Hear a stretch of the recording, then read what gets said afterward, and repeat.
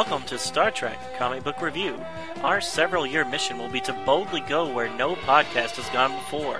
We will be reviewing every Star Trek comic book ever published.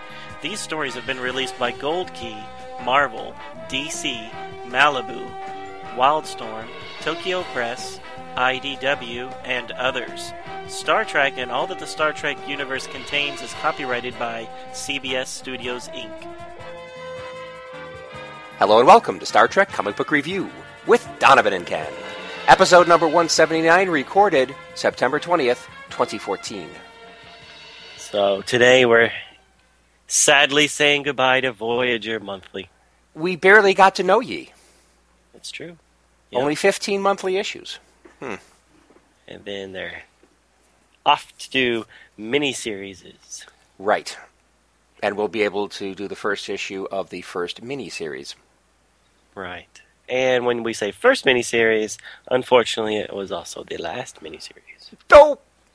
I read the letters section at the end of issue 15. And they were talking about, hey, we're ending monthly, but we're going to the miniseries things, and this will be better because we can take more time with it and focus and make it higher quality. So I was like, oh, okay, great. And there was only one. At least there was one. Yeah, well. Yeah, I wonder what happened. I don't know. Either they didn't sell many issues, or, well, didn't you say something about them maybe just losing the license? Well, they did lose the license, but you brought up a good point. You know, why did they lose the license? Was it by choice or what? Right. I mean, maybe Paramount was raising the price. But I can't... Was this when oversaturation had definitely started, or what? Or yeah, the effects of oversaturation was probably taking its toll? Right. Yeah, this is towards the end of Deep Space Nine's run. The movies were still going somewhat strong, but they maybe a little weaker with Insurrection and stuff coming out. Yeah. And Voyager being, 3 years in, so halfway. Right. Yep. This was the end. This was the beginning of the end. Darn it. But, things go in waves, so. You hopefully we're riding the new wave now? I definitely think we're riding the new wave. Something that I had mentioned to you a little while ago, and maybe you've read more about it, but the idea of Showtime, which is one of the companies, same parent company as CBS. Right. That has, of course, the Star Trek original license and that kind of thing. Anyway, they're potentially going to bring back Star Trek to TV. So it's their own property, so why not actually use it on your own network and make it more like a 13-episode kind of thing per year, kind of like Walking Dead or Game of Thrones, that kind of thing. Right. And, with Dexter, because Dexter was also a big Showtime TV show. I love that show. I did too. But after about the first 2 or 3 years of it being on Showtime, they did try to bring a censored version of it to CBS. Huh. And they re-showed the first, I think it only lasted a few weeks of the edited episodes. Right. But it didn't work, right? Because you can't edit it, and people weren't there to watch it, so they didn't last very long. But with something like Star Trek, which would be probably more family-friendly, and I could see them, showing it on Showtime, and then a few years later start showing it on network TV for all the people who don't have a way to watch, premium cable. Sure. And I think that would probably be a good business model for them. That's not bad. And, of course, in the long run, it's going to get syndicated. So exactly. So that way they get to dip it 3 times. Exactly. Very interesting. Well, if they can keep the movies continuing to be popular, then I think all that is wonderful money for the taking. I mean, look at everything that Disney's doing with Star Wars. At least three movies on the horizons. Directors are in place. Scripts are being written. I mean, they're really milking it. So, I'm a little worried about that oversaturation of Star Wars. Well, I think that Disney's definitely going to test how much we want it, which is fine with me. But we'll see. We'll see if they overdo it. Right. No, it'll be great. I'm looking forward to the Star Wars. I'm looking forward to Star Trek with Roberto Orci as the director. Right. A little hesitant on it, but... Yeah, I think we talked about that before, but yeah. Really good writer, loves the property, loves the series. So we'll see what he does as a director. Right. I would think that there would be enough people watching it to ensure that he doesn't make a mistake or a huge mistake. And it's being produced by Bad Robot Productions again, right? So Right. JJ will be there. Will have input and be watching things too, as much as he can, Mr. Right. Popular.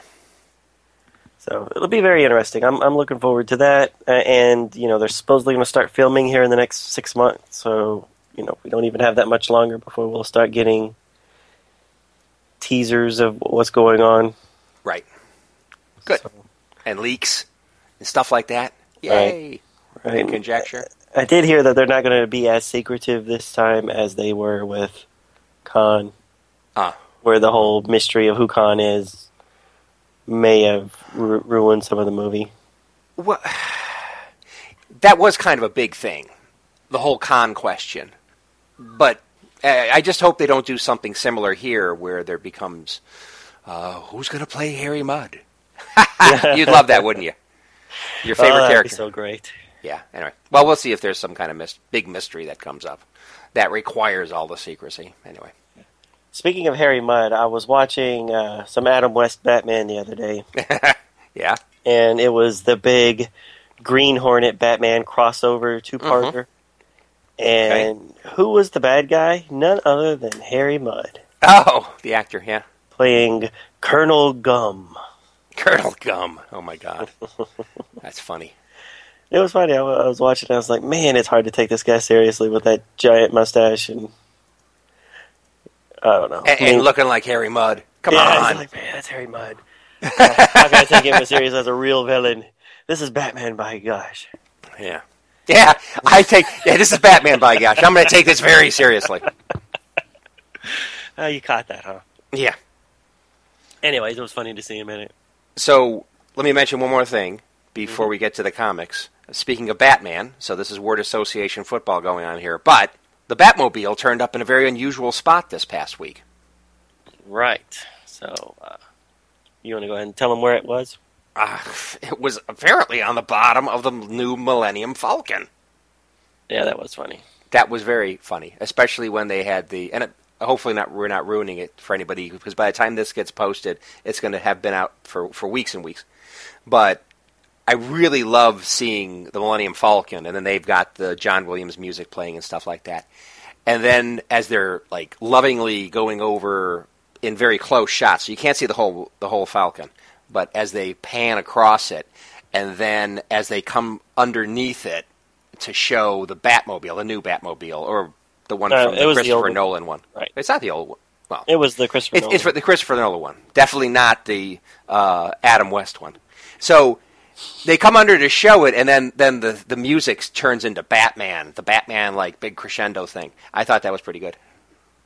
Right. Yeah, and that was JJ's comeback to Zack Snyder posted a picture of the new Batmobile, the Affleck Batmobile. Right. Next to a police car, and some Gotham PD are arresting some stormtroopers. Yeah. That's a funny mashup. Right. That's great. So, yeah, it's good. Because are they going to both come out at the same time? The same summer? Or yeah, whatever? it should be, right? So that... Because next year, 2015, is... actually, no, I think Star Wars will come out Christmas of 2015, right? I don't know. But they did make a big deal about how it wasn't coming out in May. Or, right. For the summer, like all the other ones did. Yeah, I think 2015 should be Star Wars, and 2016 should be Justice, Dawn of Justice, or whatever it's called. Right. Okay. I just wondered if there was more of a reason, like friendly competition or something, but it isn't. They just like each other's properties. I think they're both, like us, geeks, fans of all franchises, and they actually get to control two of them. That's very cool. JJ gets to control two, which I don't understand, but okay. Well, okay, so he's the Okay, but he's only the director of one movie, right? Right. And then they've got other directors for the other planned, at least for the other 2 planned ones that are on the horizon. The other 3, they've cast. They've already got 2 spin-off directors, and then they've got the director for episode 8. 8? There's 4 movies in the pipeline. Right. Okay. And, okay, 4. I thought there were 3. Okay, fine. No, there's 2 spin-offs, and then episode 7 and episode 8. Okay. Okay, well. And JJ's not the director of 8, so. Exactly. So, I think it's his production company. He's the director of only the one coming up here. Everything else is handled by other people, right? Sure. Right. Okay. Yep. So, you get JJ back to Star Trek. I don't know. We'll see how it goes with somebody else. Yeah. Oh, okay. All right. Well, speaking of Star Trek, shall we talk about some Voyager? Let's do it.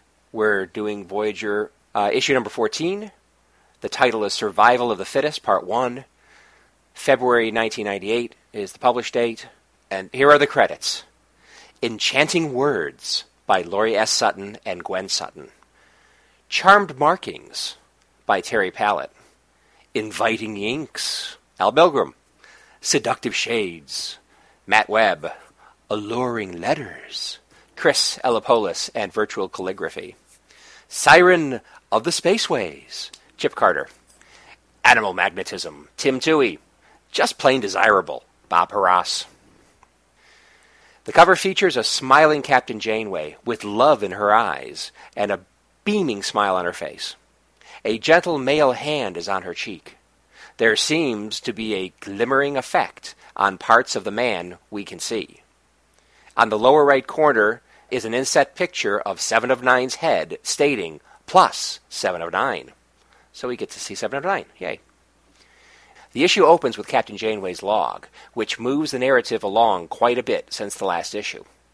Her log entry covers the changes in Kes that started with some kind of event on stardate 5796.5 that triggered her eventual departure from Voyager. Her premonitions about species 8472 came true. This dangerous species dared to be at war with the Borg, and Voyager was caught in the crossfire. Kes's telepathic abilities allowed them to communicate with species 8472, which saved the ship and crew, but triggered catastrophic changes in her. Kes is gone now, but 7 of 9 has joined the crew, which helps balance the loss. In sickbay, the Doctor and Janeway is helping 7 of 9 to deal with her first cold. She's still learning how to not be Borg, so some aggression was mixed with a large amount of confusion. Later, Janeway enters the bridge to deal with a ship emitting a distress signal. Tuvok reports they have not identified themselves or the nature of the emergency. The ship comes into sensor visual range. Someone comments the ship is beautiful, but has no external damage that they can see. B'Elanna reports sensors detect a plasma leak that is quite repairable. Not an emergency situation, in her opinion.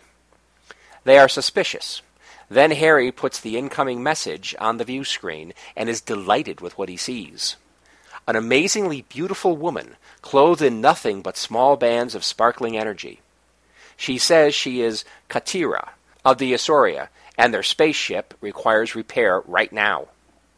Janeway is unhappy with Katira's forceful and even rude request. She asks for a description of the emergency. The men on the bridge are captivated by Katira's beauty. Katira's demeanor changes when she realizes the captain is a female. She says she must defer to her brother and asks Janeway to stand by. An amazingly handsome blonde man wearing only thin strips of glowing energy introduces himself as Katiris and apologizes for the impertinence of his sister. He requests Janeway's aid in repairing the ship. It is now Janeway's turn to be seduced by the strange alien. She says she is only too happy to help them. She sends B'Elanna over to help and extends an invitation to Katiris and Katira to visit Voyager. Katiris, with a big smile, says Katira must decline, but he is more than happy to come aboard and meet Catherine in the flesh. The men on the bridge are far less impressed with Katiris, and Chakotay even warns Janeway to be careful of him. But Janeway is utterly smitten and tells Chakotay that he can be careful of him. She leaves the bridge to prepare to meet their visitors. Later in the mess hall, Janeway is out of uniform and in a fetching blue dress. She and the other women are all aflutter over Katiris. Everyone except Seven of Nine, who is not affected by him in the least. The doctor tells Chakotay that the attraction is more likely to be pheromone-based than anything else. Biochemical reactions like that are quite common, though this does seem to be an extreme chemical reaction. Katiris suggests a private tour and says he came aboard for Janeway and not the rest of the crew at the party. Chakotay does not like this one bit. Later on the bridge, B'Elanna reports to Chakotay that their ship's engine was purposely tampered with, or they're terrible engineers. Chakotay thinks the former. He wants to inform Janeway immediately, but is interrupted when Harry reports an energy burst near Cargo Bay 2. Paris finds Seven of Nine unconscious in the hallway. They beam her to sickbay, where the doctor determines she is in neural arrest. He says she was hit by an energy discharge. Tuvok interprets it as an attack and makes a ship-wide announcement alerting the crew to be on the lookout for an Orsorian saboteur. He ends by asking Captain Janeway to report to the bridge. When she does not respond to the hail, Chakotay uses the computer to locate her in her quarters with another. Tuvok and Chakotay enter the quarters with a security team and find her and Katiris sitting on the captain's bed, kissing.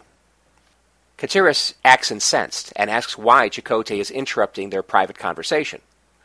Janeway says nothing and slumps back onto the bed when Katiris stands up. Chakotay and Tuvok suggest Katiris should return to his own ship. The captain has important business to attend to. Katiris does so.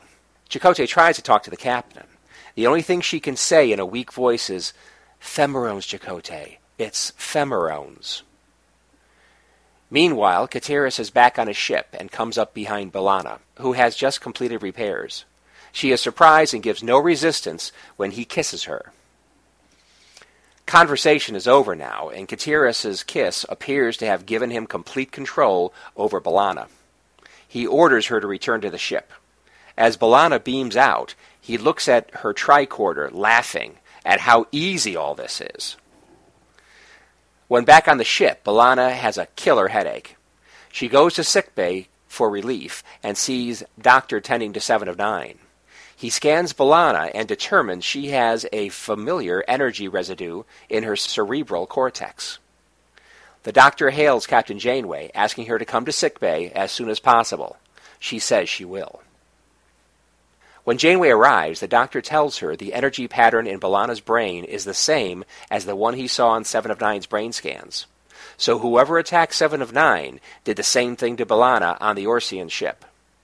B'Elanna says she was not attacked, with a smile on her face. Janeway says they need to warn Katiris of the danger on his ship, and with a smile on her face, says she will deliver the message personally. B'Elanna objects, saying Katiris is mine. They have a brief war of wills, ending with the captain ordering Tuvok to confine Taurus to her quarters. In the transporter room, Chakotay tries to prevent Janeway from beaming over. She says Katiris fills an empty place in her soul that Mark left when she was separated from him. She can and will beam over to be with Katiris. She beams over, and the heavy suck-face session commences almost immediately. Tuvok and Chakotay discuss what to do. Tom and Harry chime in also. They can't beam her back, since the ship's sensors cannot cut through the interference being generated in the ship. Tuvok says there is only one logical course of action. Without hearing what it is, Chakotay says, "Then we'll take it." A short time later, the scene shifts to the Orsian ship. Tuvok has beamed over and is wearing a black Starfleet ninja uniform with a phaser in hand. Tuvok first attempts to turn off the jamming device that is blocking Ensign Kim's attempts to scan the ship to find the captain. Before he can deactivate what he thinks is the device's power source, a female voice comes from behind Tuvok. He knows who it is and attempts not to face her. It is K'Tira, K'Tiris' supposed sister. She is beautiful and practically naked, save for white sparkly energy ribbons around her naughty bits. Tuvok tries to resist. K'Tira pulls his face to her and kisses him. Tuvok collapses to the floor. K'Tira stands over his body and laughs, saying, "So easy." Next issue, we will find out who will survive. Da-da-da. So I got a couple questions of logic. Sure, shoot. Why would they let him leave? Obviously, the captain was not acting herself. She was drunk, dazed, whatever you want to say.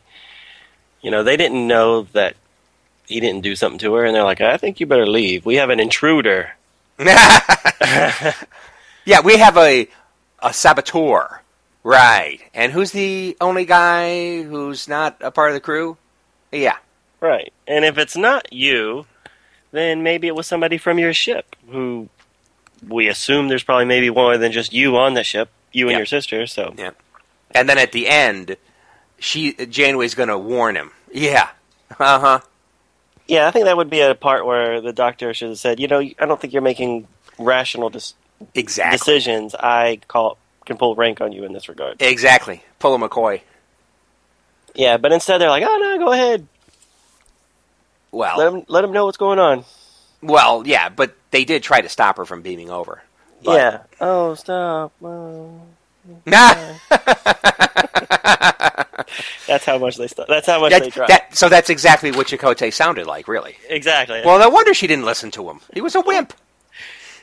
Oh, that was so frustrating. And, I at this point, I don't know what, motives these two people have, but why did they let Torres go back? I mean, they seem like they want people to come to them.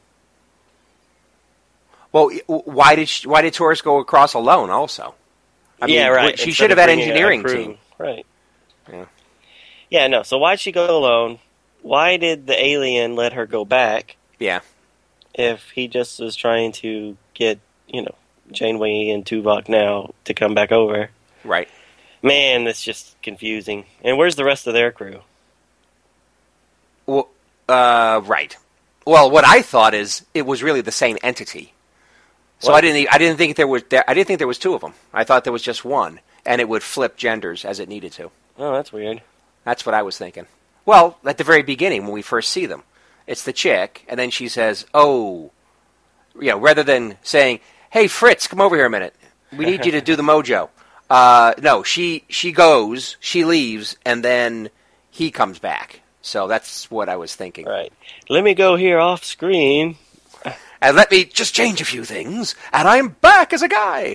Yeah. I think maybe you read too many comic books. That sounds, very Clark Kent Superman-ish. Well, come on, it's Star Trek, and, the thing could be an energy being that's just projecting an image. I mean, it wouldn't be the first time. Right. Anyway. Yeah, and they do have that glowing stuff around their naughty bits, as you mentioned. Exactly, yes. Yeah, well, we'll see. Maybe we'll learn more next issue. I think we'll learn a lot. But I definitely ended this with multiple questions, including, how are they going to get out of this? And I was thinking, okay, so, well, I'm going to ruin it.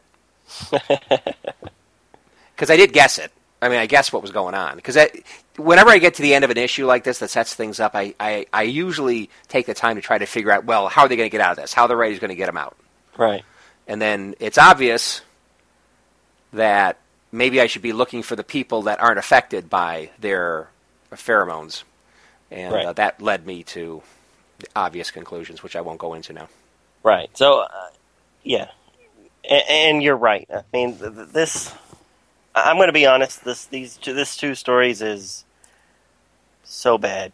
Well, I didn't think it was great, but I don't know if I was so disappointed in this being the last two issues of the series, which for the most part has been pretty good. Yeah. They've stumbled a time or two, but But I thought overall the 15 issues or the 13 issues up till now have been pretty good. But this one is just, like you said, this one is all set up, and then next issue, there's no surprises because it was all so obvious from this issue that, and there's some stuff that happens in the next issue which kind of ruins the whole thing. Yeah. Yep. But anyways, so I got a question. If it is pheromones you breathe in, right? Or absorb through your skin or something like that. I got the same question, right? Exactly. Why are they all moony-eyed when they're just seeing them on the TV? Exactly. It's a view screen. You know, are the pheromones drifting across open space and then coming through the screen? I don't think so. And what if Janeway was more inclined towards the ladies, if you know what I'm saying? Then this whole let me get my brother thing wouldn't quite work out. Exactly. Yes. I agree. That would have been funny though if she's like, let me go get my brother, and then he comes back and she's like, can I talk to that sister again? Yeah. Well, she probably would have been more enamored with the original demand of repairs, right? Which she wasn't. So, yeah. Yep. Good question. I got another question for you. And maybe I've asked this before, maybe not, but I'm confused that the security team that go into Janeway's quarters with Tuvok and Chakotay, they're using first contact phaser rifles. Are they? They are. And it's like, where did you get that? I mean, because I don't think they ever use those on the TV show. And I know for a fact the phaser rifle design was quite unique that they used on Voyager, at least in the early episodes. Very unique and rather kind of bulky. But you know, it was a bad ASS kind of design, but kind of big and bulky. And I like the first contact phaser rifles much better. But it's like, how did they get a different phaser rifle design? Right. Don't know. It's just what the prop people had when they were filming this. Not filming. Okay. Yeah, I don't know.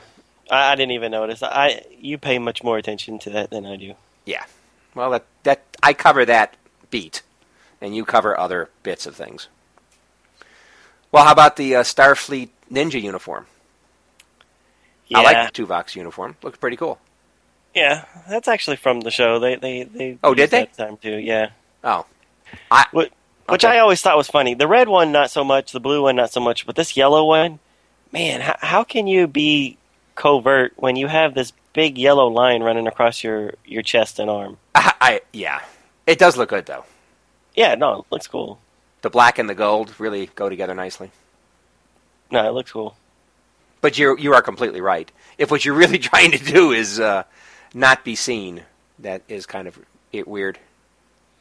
Right, yeah, the blue one and the red one, those colors were dark enough that they, you could see somebody hiding in the dark really would be hard to see, but when you got the glowing yellow, it's pretty much, hello, I'm here. Yeah, yeah. And red probably wouldn't be a good idea either, which the next-gen uniforms, I've always loved the next-gen uniforms, but it's like, red, it's like, can you make yourself a better target? That's just your Taz red shirt mentality going on there. Well, yeah, and of course in the movies they switched to the very cool tunic things, Kirk and company. But right. I'm just saying, and I think we might have said this before. Late next gen gray uniforms, I think they were the best. Yes, I agree. Most logical, and they look really good. So, right. Anyway. Agreed. 100%. First contact uniforms. Right. Well, so the TV show they never used those. It was just in the movies. Okay. Yeah, it was. Deep Space Nine started using them after First Contact came out. Right. Cool. Yep. Okay. Well, those are the best, and they make most sense from a standpoint of not getting shot in firefights and things. Right. Yeah, in Generations, they started using these uniforms that Voyager used throughout their whole lifespan. Yeah. Which I never really liked. Oh, you don't like the Voyager uniforms? Not as much as... I guess I liked them. I thought they're all pretty right, good, but yeah. they weren't ever my favorite. Right. They're better than the pajamas from Season 1 and 2 of Next Generation. Yeah, well, yes. They're jumpers. Yay. All Okay. right, so back to this issue. Yes. Anything else? Yeah, at this point I was also wondering, what the heck do they want, these aliens? They got their ship repaired, but that appears as if it wasn't what they were really after anyway. So what do they want? Do they want the ship? Do they want the crew? All these questions. And I really didn't know what they wanted at this point, so that was a bit of a mystery to me. Right. Well, we don't know what they want, but because it seems so they want people to come over to the ship, but then they had somebody and they sent her back. Yeah. And when he sends her back, he's holding like a little brick thing, and he's laughing. Too easy. Oh, I thought that was her tricorder. Yeah, well, so then I'm thinking, they just really wanted a tricorder. But, spoiler, never comes back up. They don't care about the tricorder. No, and I thought he might have actually told her to do something, like sabotage something. I thought she might have been going for a sabotage card or something. But no, her orders are... So he didn't realize she would go back to sickbay with a headache, and they could start putting two and two together? I don't know. Yeah, that's the only explanation. The writers are like, well, we need her to get back so they can figure out maybe a possible workaround. Right. Too easy. Yes. Every time they do that, it seems like, cue the villain laugh. And if your theory holds out, it might be the same villain laugh. Well, yes. Yeah. So I thought the art was pretty good. I think especially when you see Tuvok's face, because it really takes up like the whole page. Which one? When he's getting kissed, or when he's... When he's getting his face jerked around. Right. He's got an interesting look on his face. And I think it's quite I think it looks pretty good. Pretty like Tim Russ, I think his name is. Tim Russ, yep. And then when he gets the big kiss on the next page, which is pretty much like all like her and his head, very big close-up. I think it was pretty good. Right. Pretty good artwork. No, I enjoyed the artwork. They don't show a lot of the ships, but... Well, yeah. Go ahead.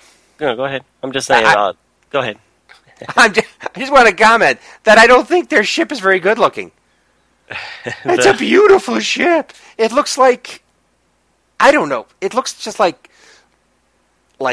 three fruits stuck together with tentacles hanging off of it. I don't think there's anything beautiful about it. Yeah, it looks like kind of like a little gourd. With a little gourd. Yeah, it looks like a little deformed pumpkin. Yeah. Yeah, no, it's weird. Yeah, with these like at least two tentacles hanging off of it, flowing backward. I don't think there's anything pretty about it at all. I think that was the pheromones already hitting them. Ah! They were just like, oh, good. So even the ship has pheromone scented. Exactly. Effects. Right. It was already hitting them. Amazing. Through space. It all makes sense now. Okay, perfect. That's the last thing I have to say. Well, come on. We got to talk about the one thing we kept hammering on last week was, I hope this ties into telepathy war. Yeah.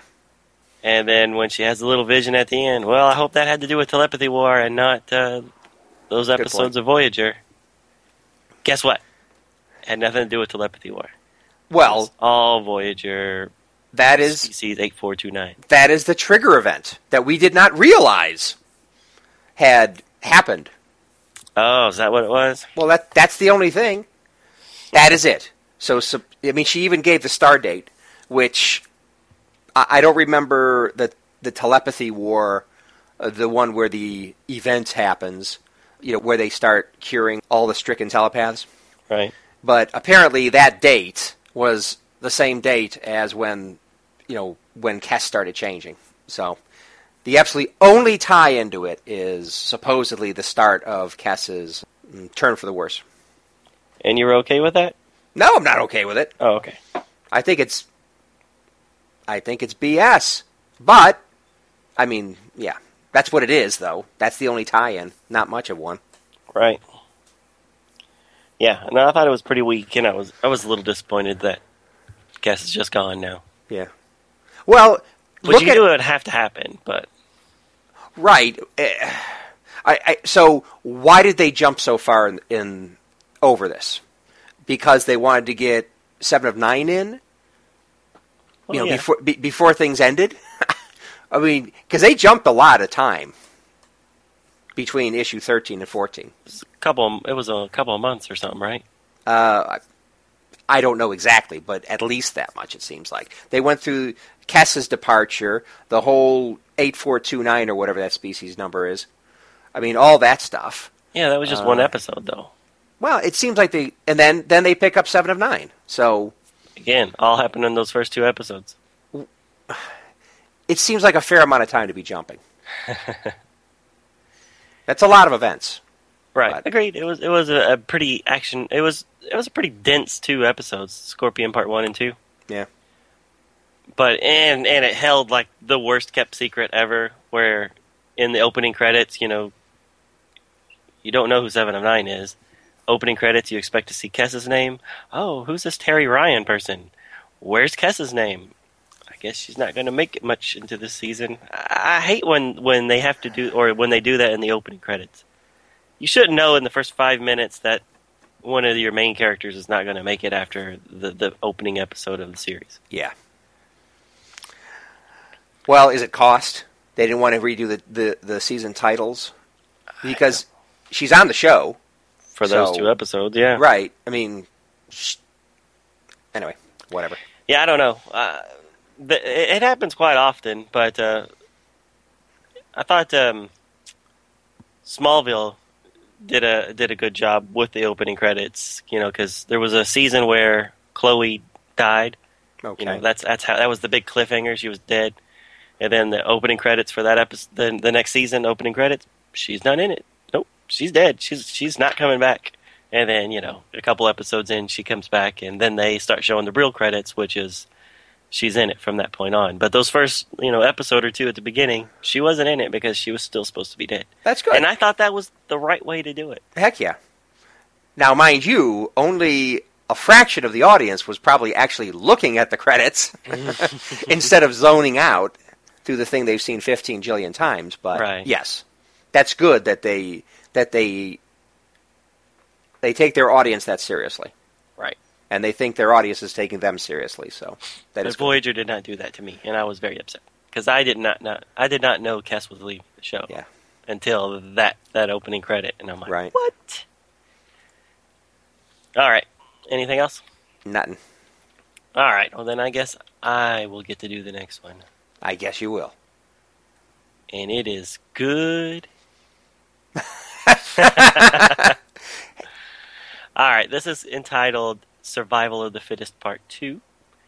It came out March of 1998 and is issue number 15. I think everybody's the same, but I'll go ahead and read it because they try to be really cute with the names again. So Lori S. Sutton and Gwen L. Sutton are she-writers.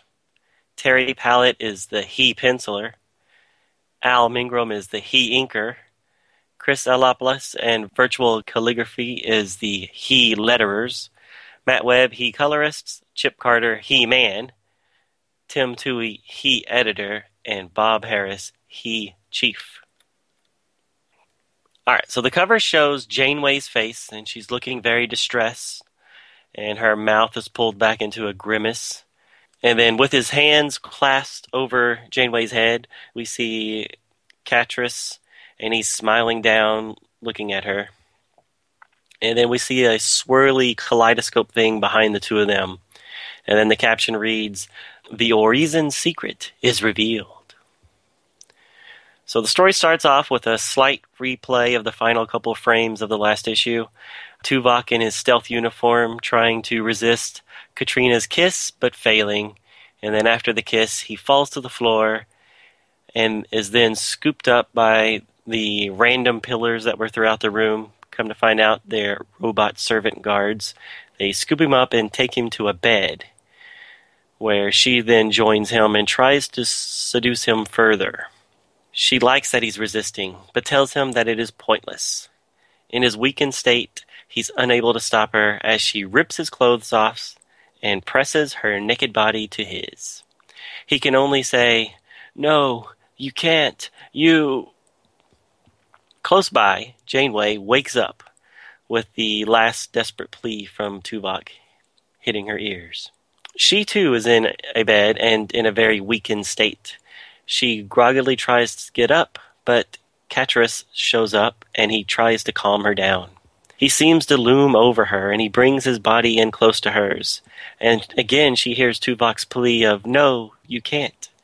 But she seems to only have eyes for the glowing man above her.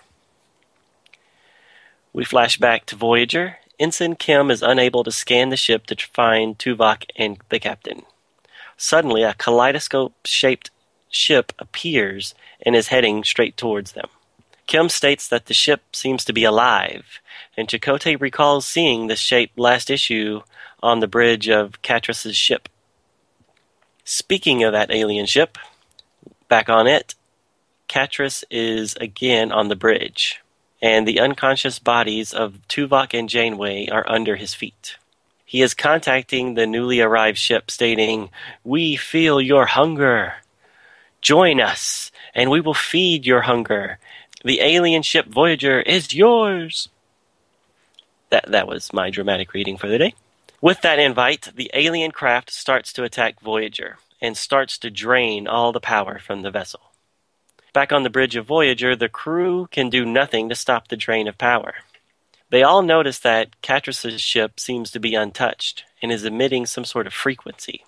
Taurus calms in and tells the first officer that all the biogel packs on the ship are infected with the same energy that she and Seven were attacked with. Chakotay contacts the aliens and he speaks with the female Katria. She is now wearing a glowing bodysuit around her normally naked form. Pinned to this suit is several logos from several different alien species, including 2 Federation comm badges. She tells Chakotay that he and the ship will feed the larger craft, called the Ancestor, and that Janeway and Tuvok will feed her. Chakotay orders a phaser fire at the alien craft.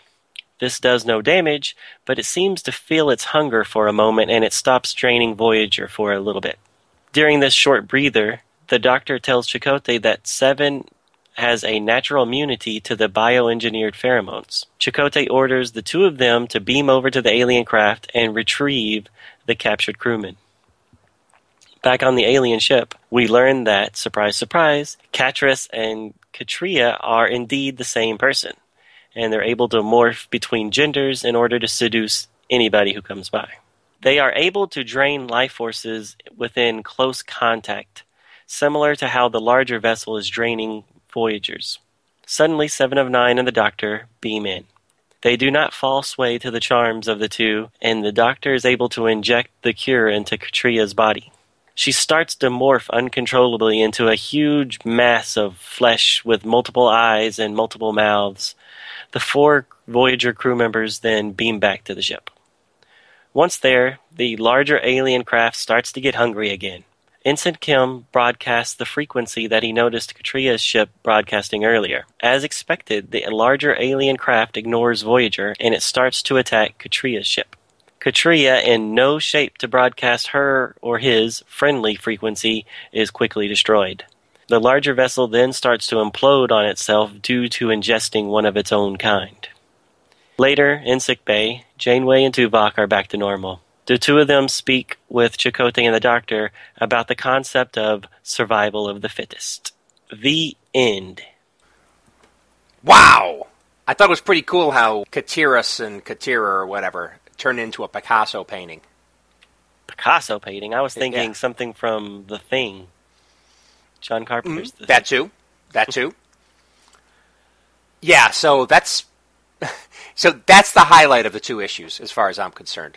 The picture of, like, all the eyes just and teeth and mouth and just hands and everything being a blob, right? Just sitting on the floor. I thought that was pretty cool. Yeah, it's pretty horrific. Those like a page and a half. Yeah.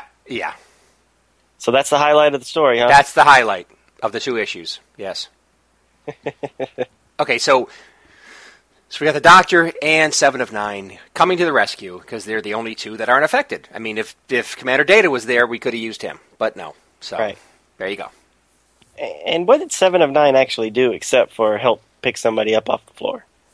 Well, she took the attention of the guy, right? While the Doctor got the girl. Now, but it's the same person, so she was just to confuse him, and then let the Doctor get close enough to inject her. I guess I had to have her do something. Yeah, I don't know. And then why couldn't they just zap her with whatever took her out the last issue? I mean, just because she's immune to their charm, don't they still have a way of telepathically zapping her? Yep. Yeah, but what did they say? When he tries to zap her, and it actually, the drawing looks like it's like some kind of an energy thing. Your biochemical attack will not affect me. I have adapted. Okay, so that's why. Right. Okay. Well, that's great. So Borgs adapt, but you're not a Borg anymore. So how did you adapt? I don't know. Whatever. Oh no, that's a crutch they fall on way too much in Voyager. Really? She still has all the strengths of the Borg, but none of the weaknesses. Okay, I did not realize that. Yeah. No. So she was always super strong and that kind of thing. Yep, she was always super strong. She was always able to, she was basically like Data, where she could calculate anything in her head because she has, all this, Borg intelligence and stuff like that, and memories of, we encountered species 77429 when we blah blah blah blah. And I'm like, how do you know that? You're not connected to the Borg hive mind or the whatever. Hive mind. You should just have your memories. Yeah. Huh? So, like I said, I agree. It Well, was a crutch handy. that I thought they fell on way too much. Yeah. Well, what can you say? Not the best 2 issues on record, but and so sorry that was the final issue. Exactly. Of the monthly. Right. Yeah. And now, as far as final stories of a series, how do you think this 2-parter pits up against the final episode of the original series TV show, where it was Kirk switching bodies with a woman? I did not think of that connection at all. They're kind of on par with being, out with a whimper kind of stories. Oh, completely that. But as far as I'm concerned, I've said this before, the majority of Season 3 was not good. Yeah, you're not a big fan of Season 3. No, not at all. No. Anyways, in this story I did like, or maybe I didn't like, but it was different. The Doctor being able to have part of his body tangible and another part of his body being just an image, because she's able to push her hand straight through his body without him dropping the hypo or anything else like that. And it's a good thing she didn't notice his portable transmitter. Sure, and just swipe it holographic, off. Exactly, just knock it off. Because that would have been his... wasn't that an Achilles heel that somebody used at some point? Yeah, no. That's his... Yeah, it's like pulling the power pack out of the Lost in Space robot. Right. There you go. Right, which also doesn't make sense, because if the emitter is emitting the light from that device, then how could you ever knock it off? You could maybe knock it, and then... But wherever it falls to, he would still be projected right up next to it. Well, the holodeck characters, as well as transporter technology, have always been fraught with problems. Things that just don't make sense. Like the whole idea, holographs are intangible light. So the idea that they, have the technology to not only project things that look realistically 3D, but actually be tangible, I don't think they ever explain that properly. No. So that's just one of those things. it's photons and blah, blah, blah. Well, photons, correct me if I'm wrong, photons are what make up light, so it's light. Okay, you can call it a different word, but it's still light, and it's intangible. I mean, it ain't gonna pick up a hypo. Sorry. But whatever. That's just because our puny 21st century minds can't grasp 23. The incredible technology. Right. Exactly. Right. Yeah. Exactly. Hey, you're right about that. It's magic, just like, cavemen didn't understand fire. There you go. We're the cavemen, by the way. Yes. Speaking of cavemen and that kind of thing, I think the crew was pretty cutthroat against these Orcians. Not to say they didn't deserve it, but, I mean, and I'm sure the Doctor didn't necessarily know exactly how this would affect them. Turn them into a blob of flesh. But they basically do that, and then they let them just all die. Right. So when we had that multi-parter, we had Leviathan. That was the V'ger kind of cousin that was, picking up all these people and stuff and keeping them in their own personal zoo. Right. She really went out of her way to save the Leviathan and the people that were on board. But in here, it's like, screw you guys. Well, she wasn't. We're going to let you die. I don't think she tried to save Leviathan. She just didn't want all the people that Leviathan had captured to die. Yeah. Well, I think it was both. But definitely, granted, in that issue, there were a lot of innocent people on there, which was a bigger motivation. But basically, let's just let this thing die. Screw you guys.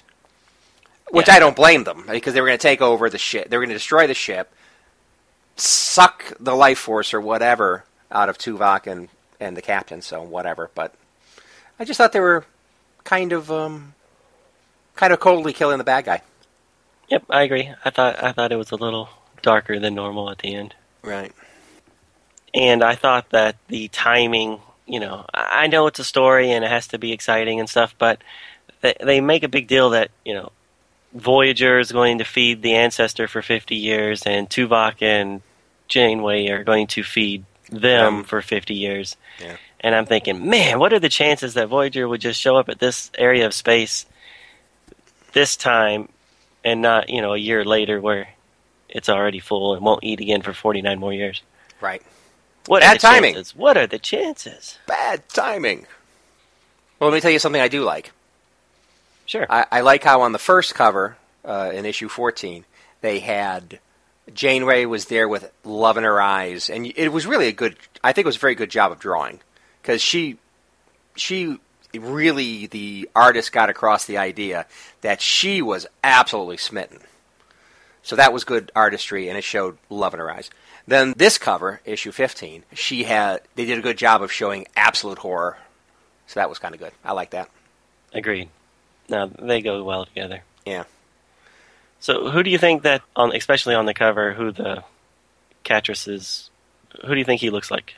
Oh, the super attractive guy? I was thinking, was it Fabio? The actor, or no, the model. Yeah, I don't think he was an actor. Yeah, that big guy with the long hair that was like flavor of the day for a while there. Right. I agree with you when he's in the story and with his hair and his physique. That's who he looked like. But there on that cover, I thought he looked just like Val Kilmer. Oh, like good from point. Willow. Right, Willow where he had the long hair and everything. Yeah. Right. Yeah, that's a good point. He does kind of look like Val Kilmer. Yeah, there you go. I agree with you. Although I didn't see that. I didn't make that connection. Very good. All right, so can we talk about a really horrible part of this story that... Sure. Go ahead. The rape scenes, they're kind of just glossed over, but they're pretty intense. Yeah, well, Tuvok's getting his shirt ripped off. Yeah, and then she's like all on top of him, and he's like, "No, stop, no. You can't do this." This is really dark for a Voyager comic, and, they don't ever mention it. It's like, oh, we're all good. Right. And then, Janeway's getting the same thing. But she's like, drugged or whatever, roofied or whatever. I don't know. I was just like, this whole story made me really uncomfortable. Right. Yeah, well, agreed. But I was able to deal with it, you know. Well, I mean, Star Trek's always been good at taking something that's, a contemporary problem and spinning it into a sci-fi way to kind of give us you shouldn't be racist because, right. These people are the same as these people. They're just flipped. Right. I always thought, and there's a good Enterprise episode where, T'Pol gets mind melded and it's very analogous to being raped and kind of thing like that. Right. But they talk about the ramifications of it, and they talk, there's more to it than just the event itself. But here, it's like they're being raped, two different types of rape, and then it's just like, we're not going to even mention it. It's just over. Well, and I thought that was a miss. If you're going to go there, go there. Don't just gloss it over the next page. Well, of all the Star Trek series, this one, I think, had the most extreme things happening to members of the crew, and then it's like a reset button is pressed. Janeway and Chakotay turned into iguanas, salamanders, whatever the heck they were. And then they just pop back to normal they're back to normal. Thanks, right. Doc. We appreciate that. If you went through all that, wouldn't there be some lingering effects? There's another episode where it all comes down to Janeway. The entire rest of the crew is unconscious, and there's like these bugs actually nesting in their bodies. Right. Through lesions in their openings in their skin and everything. And it's like, oh! And then, next week everybody's back to normal. Okay, fine. Hey, we're a Starfleet crew. So I think there were a lot of extreme things that happened to this crew, and it just everything's okay in the next issue or the next episode. Agreed. And those 2 points are very good. One of the most dramatic ones I thought was, this is right after First Contact. We've seen what the new Borg look like, and we saw those assimilation scenes in First Contact, and they're pretty horrific. Yeah. So there's an episode where before the credits, that little segment before the credits, all it is showing, Paris and Torres and them being marched down a Borg cube and being assimilated very in the same fashion. Their arms, looks like their arms are getting ripped off and replaced by the cybernetic ones, and you're like, oh my god, what just happened? And then it's the opening credits, and then come to find out, when we come back from commercial break, that they purposely got captured by the Borg, and they had this little chip in their head so that they can't become fully Borg, but they can be assimilated. And I'm just like, they just lost their arms and eyeballs and all this other crazy stuff. We know what the Borg do to people. And then by the end of that episode, they're back to normal because we had this little chip in our brain. We couldn't be fully assimilated through our brains. And I'm like, but what about your eyeballs and your arms? And, that made me so mad. Yeah. Yeah. That's another good example. That's a very good example. So, yeah. So you're chalking this up to that kind of, the next page reboots it, and we don't need to worry about the horrific thing that happened earlier. Exactly. Yeah. Okay. All right. Yeah. I like in the letter section in the back, they answered a question somebody had about the possible Star Trek Star Wars crossover, and I thought that was kind of interesting, the idea of that. I definitely think the idea of a crossover like that is just too far-fetched. Right. It could happen in a comic book, though. Anything can happen in a comic book, but that's pretty far-fetched. I mean, Star Trek universe and obviously Star Wars universe has nothing to do with each other. Right. But Doctor Who didn't either. But, I was going to say Doctor Who, X-Men, Legion of Superheroes. I mean, all of those have crossed over with Star Trek, and they have nothing to do with each other. Right. But I get you. I mean, it when you're a little kid, or even now, I still think about it. Like, it'd be really cool if Star Trek, Star Wars crossover, but... Yeah. But in reality, would it be all that good? I don't know. Probably not, because it would be too hard to swallow, but whatever. And as part of that, I like the little joke the guy had in there saying something about, of course we all know the Enterprise E could take on an Imperial destroyer and win. So I thought that was kind of funny. I think that's pretty funny. Not true. I think it was a joke, but that's like one of those things, you're always doing. Like, oh, what would happen if the Hulk came up against blah, or blah, blah, that kind of thing. Yeah, of course. That's the favorite game me and my kids have. Oh, really? We'll be driving somewhere, and then even my daughter's like, so who would win between a fight between, Santa Claus and Easter Bunny or something? Yeah. She comes up with some weird ones that are hard to answer. Right. But no, I agree with you. Yeah. That's the last of my comments. Okay, my last comment is I just liked that the very last page talks about survival of the fittest, and then you turn the page, and then there's a big advertisement for Transformers Beast Wars, and the big caption at the top, survival of the fittest. I just thought that was funny. I was like, man, that's funny. You just turn the page, and you get more of it. Right. Wonder if they did that on purpose. I don't know. I think it was just coincidence. Right. This advertisement was also in the last issue, which was entitled Survival of the Fittest Part 1. Yeah. Well, they might have said, hey, we got a great issue to put the ad in. Let's do this one. Let's do these two. Or maybe the people at Marvel were like, what are we going to call this? Hey, we got these ads. Hasbro's paying for these ads about survival of the fittest. That sounds good. Let's do it. Yeah, I mean, it wasn't much about survival of the fittest, quite frankly, the issue. No, yeah, I thought that was really kind of weird. It was. It was like at the end justifying the title. Right. Because really, nothing else about the two part of the story was about survival of the fittest. Right. Well, there was that little bit about the microorganism giving 7 of 9 the sniffles, and she says that it's a weak little organism yet, and then they're like, well, being the strongest doesn't necessarily mean you're the... I don't remember what they said, but they were trying to spin it that, strength doesn't mean that you're always going to be the one that wins, kind of thing. I don't know. Anyways. Strength does not necessarily guarantee you're going to survive, or you're going to be the fittest. Right. Yeah, that's what it was. Right. All right. Shall we move on to Splashdown? Yes, which I liked. Well, the setup was good. We'll see how it plays out. Right. I haven't read the rest of the issues. Yeah, me neither. So they definitely set up an extreme situation for the crew to get out of. Personally, I mean, I've got some theories about what's going to happen next, but exactly how they do it, I don't know. Right. Okay, so Splashdown #1 is the title. Published date is April of 1998.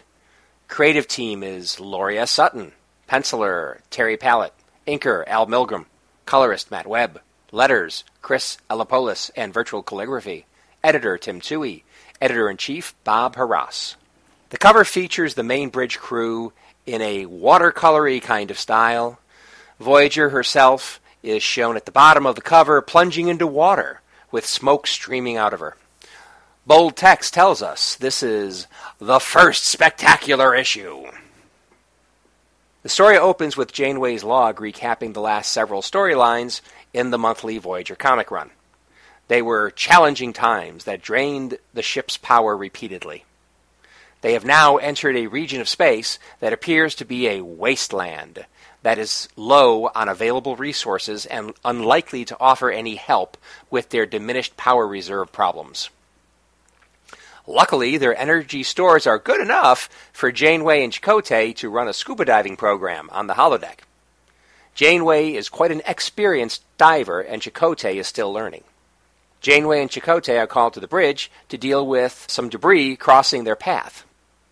It's apparently the remains of a ship traveling fast when it was destroyed. Nearby are metal spheres with cylinders attached via a fin. They are powered and likely the attackers of the destroyed ship. They attempt to contact the spheres or their unseen masters. In response, the spheres move quickly on Voyager and fire upon her. Evasive maneuvers, Tom. The small spheres attack like angry bees quickly enough that Tom cannot shake them. Shields are down 75%. The attack continues, and more drones join the attack, rallied by a strong signal that Chakotay reports originated 3.5 parsecs from their current location. Phasers are returning fire, but there's just too many of them. The drones start getting past shields and impacting the hull. Breaches start forming. Tuvok warns that if the drone attack is not stopped soon, the hull breaches may damage the ship beyond repair. The attack continues, causing heavy damage in engineering and elsewhere.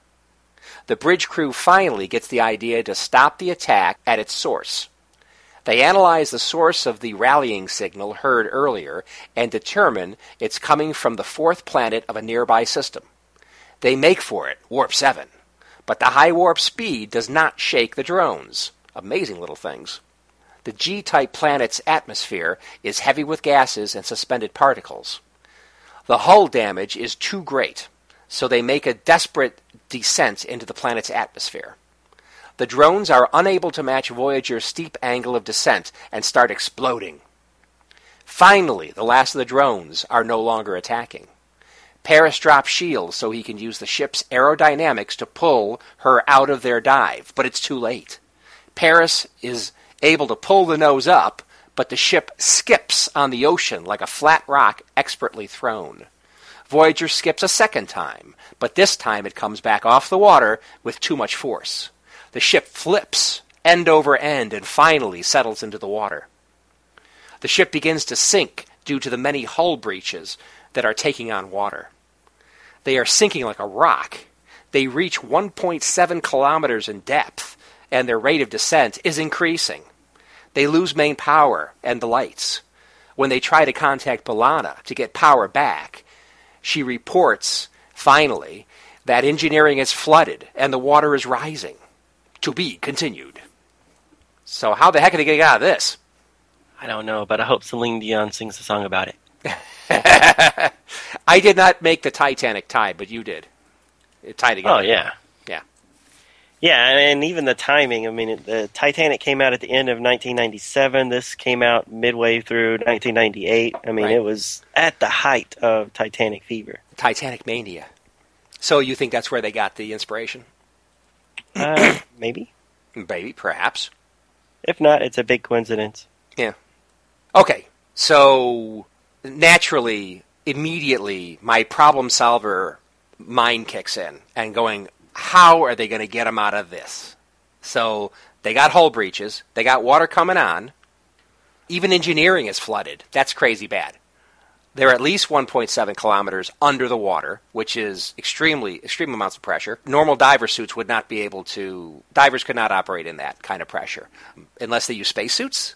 I don't know, maybe. The ship has to be damaged beyond repair, but we know they finally get home. Well, they're not going to do anything without power, but B'Elanna's the water's practically to the roof, at least the one scene they show.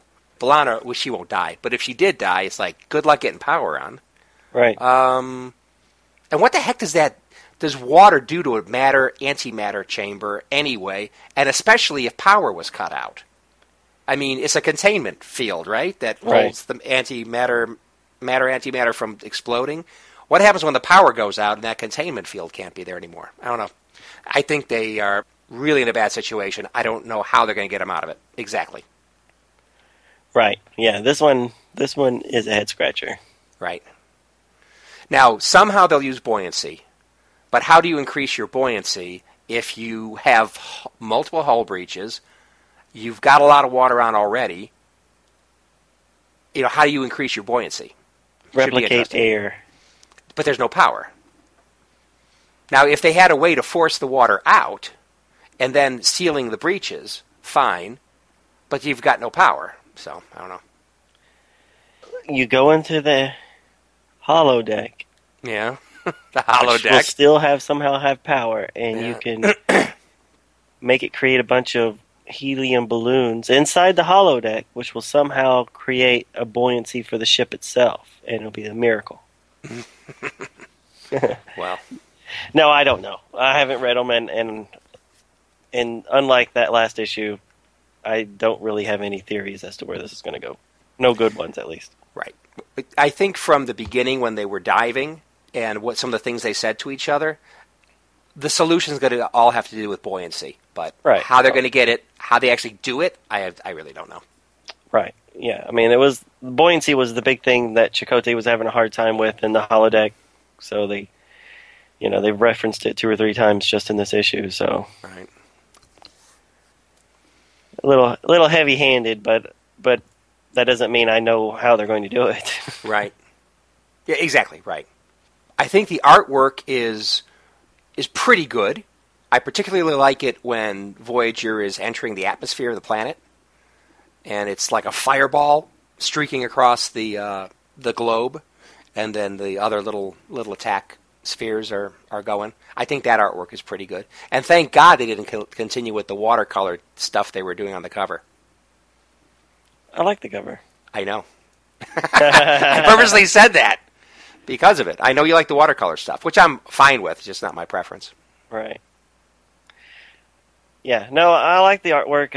I was a little confused a time or two. I mean, since you brought up the streaking into the atmosphere, that one shot of Voyager kind of like blazing through, and there's like a top of a volcano or something. I really did not know what I was looking at. I thought, well, maybe Voyager was already in the water at this point, but I guess it's just them streaking above the water. Is that what that's supposed to be? That's what I thought. Oh, okay. Yeah, right, so let's see that. So Voyager looks like and the other little probes, it looks like a fireball, a red and yellow fireball. And I think it's streaking. Okay. Okay. Yeah, I was just confused. I thought, well, maybe it was some really like dense clouds that Voyager was in, but no, I think you're definitely right. This is just a streak above. It's going through the sky, but the camera's above it, right? It and the planet. All right, gotcha. That particular shot I like quite a bit. Okay. It looks kind of simple. It's simplistic. The clouds and the sky and even the volcano and that looks a little simplistic, but I really love the fireball look. Pretty cool. Right. So I thought the holodeck scuba equipment they were using looked pretty contemporary. I mean, they had tanks, compressed air tanks on their back, and the buoyancy vests they had looked pretty standard stuff. I really didn't see much evidence of 23rd century technology or 24th century technology. Maybe it was a retro scuba diving program simulation. Maybe. I mean, it was a holodeck simulation, so sure, but I expected some kind of improvement in tech. But well, they could talk to each other. Can you really do that with scuba gear now? I don't see why you couldn't, as long as it covers your face completely. I mean, you can't have the mouthpiece in your mouth, obviously. So they do have kind of a big mask thing that's covering the lower part of their face and jaw. So I'm sure you can do that today. But I've never had any kind of equipment like that the few times I've dove. So did you know that it was Chakotay right from the start? No. I thought it was Ensign Kim at first. Huh? And I thought, well, that's weird that she's diving with Ensign Kim. But, okay. Well, it could have been several people, but so you thought it was Kim, yeah. Yeah, well, because they don't ever show his tattoos. Oh, right. Yeah. Well, he's got the face mask on there and stuff. Right. It's pretty big. Yeah, and she never calls him by name, so I was a little confused up until they both walk onto the bridge, and I'm like, oh, okay. Ah. That's who it was. Yeah. And that whole holodeck scene, when they shut off the program, terminate program, are they like in the air and they're going to drop to the ground? Or how does it end? That's exactly it. Because, most holodeck programs, you're standing there, on the floor. The floor may look different. It might look like a dirt floor, but in the end, it's a metal floor or whatever material it's made out of. But this, I mean, you're horizontal and kind of kicking your legs. It's like... Right. So is this some kind of anti-gravity thing that gives that effect? Exactly. I'm wondering. Just wondering. That's exactly it. So they got the gravity. They got the gravity plates turned off in the holodeck for this one. Okay. Right. I mean, they did. There was an episode of Voyager where they did that with B'Elanna doing the skydiving thing, and then she stops halfway through, and then when she in program, she just stands up and walks out, even though she was completely vertical at one point, or horizontal. Excuse me.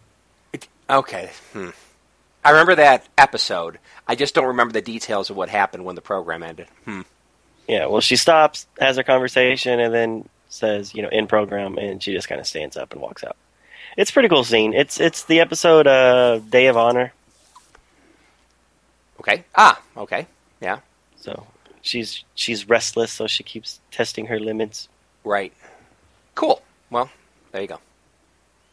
All right, and then my last comment is in regards to the little spheres. They reminded me of the mines from Galaxy Quest. Oh, right. Just that there was a lot of them, and that they were following the ship and trying to smash into it. Right. Those are amazing little spheres. Now, these guys are, of course, equipped with some kind of phasers, whatever, directed energy weapons, something. But what I'm really impressed with is these little suckers can apparently travel at warp speed. Right. That's amazing. Now, it's kind of hard to know exactly how big these things are exactly, but you can imagine it might be like, what? Maybe the size of a car? Maybe? I was thinking like Volkswagen-type bug. There you go, size. like a bug. And probably that's as big as it gets. And this thing's got warp drive that can match Voyager. Yep. So that's pretty impressive technology. The future. The future. So I'm sure we're going to find out who sent them ultimately. Or maybe they'll just say, hey, it just gets us into the situation, so we never find out who was sending the signal. But I think we will. Oh, we will. Oh, okay, so you know that. Okay. No, I'm agreeing with you. I'm sure it'll come back up. Right. So it should be interesting to see what level of technology these folks on the water planet are at. Right. Yep. Because obviously it's pretty advanced. Which will probably be the way they get out of it. Oh, thank you, fish people. It was just a misunderstanding, and help us get out. Yeah, it's going to be just like when Lois was shot by Stewie like 8 times and falls off the cruise ship or whatever, and is saved by the merman, who heals her wounds. Of course. And ends up being a fish head instead of a fish tail, fish legs. Oh, is that right? Yeah. That's funny. And then the merman wants to, Yes, I just read issue number 15 of Voyager. I know what people think. Anyway, I won't go into the rest of it. But Family Guy, great show. So, interesting setup. Put them into extremely bad situation, which, quite frankly, I think they're going to have to get out of it themselves, as opposed to, the water planet aliens saying, "Oh, we're sorry we shot you out of the sky. Let us help you." I don't think that's going to happen. They're going to have to get out of it somehow. You think so? I think. I mean, in a lot of times in Star Trek stories, in the end, often the crew has to they have to work their way out of the trouble themselves. That's usually the way things end up. And I think that's what's going to happen here. I just don't know how they're going to do it. Well, we'll find out. Sounds good. Okay, well, if we don't have any other comments, then we can go ahead and close up shop. We'll be back next week to finish off Splashdown with issues 2 through 4. Good. Find out how they get out of the pickle they're in. Yeah, I'm actually curious. Really, really curious. Yes. Of course, they're going to take 3 more issues to do it, so... Right, so don't expect this to be a quick wrap-up. No. Okay, well then, we'll be back next week. Till then, have a good time. Thanks for joining us, everybody. See you next time on The Review. Thank you for listening to Star Trek Comic Book Review. All Star Trek stories and characters are copyrighted CBS Studios, Incorporated. All music, stories, and characters discussed are for entertainment purposes only. You can email us at startcomicbookreview@gmail.com. Visit us at our website, www.stcomicbookreview.com. Subscribe to us via iTunes, or friend us on Facebook at first name ST Comic, second name Book Review. See you next time on Star Trek Comic Book Review.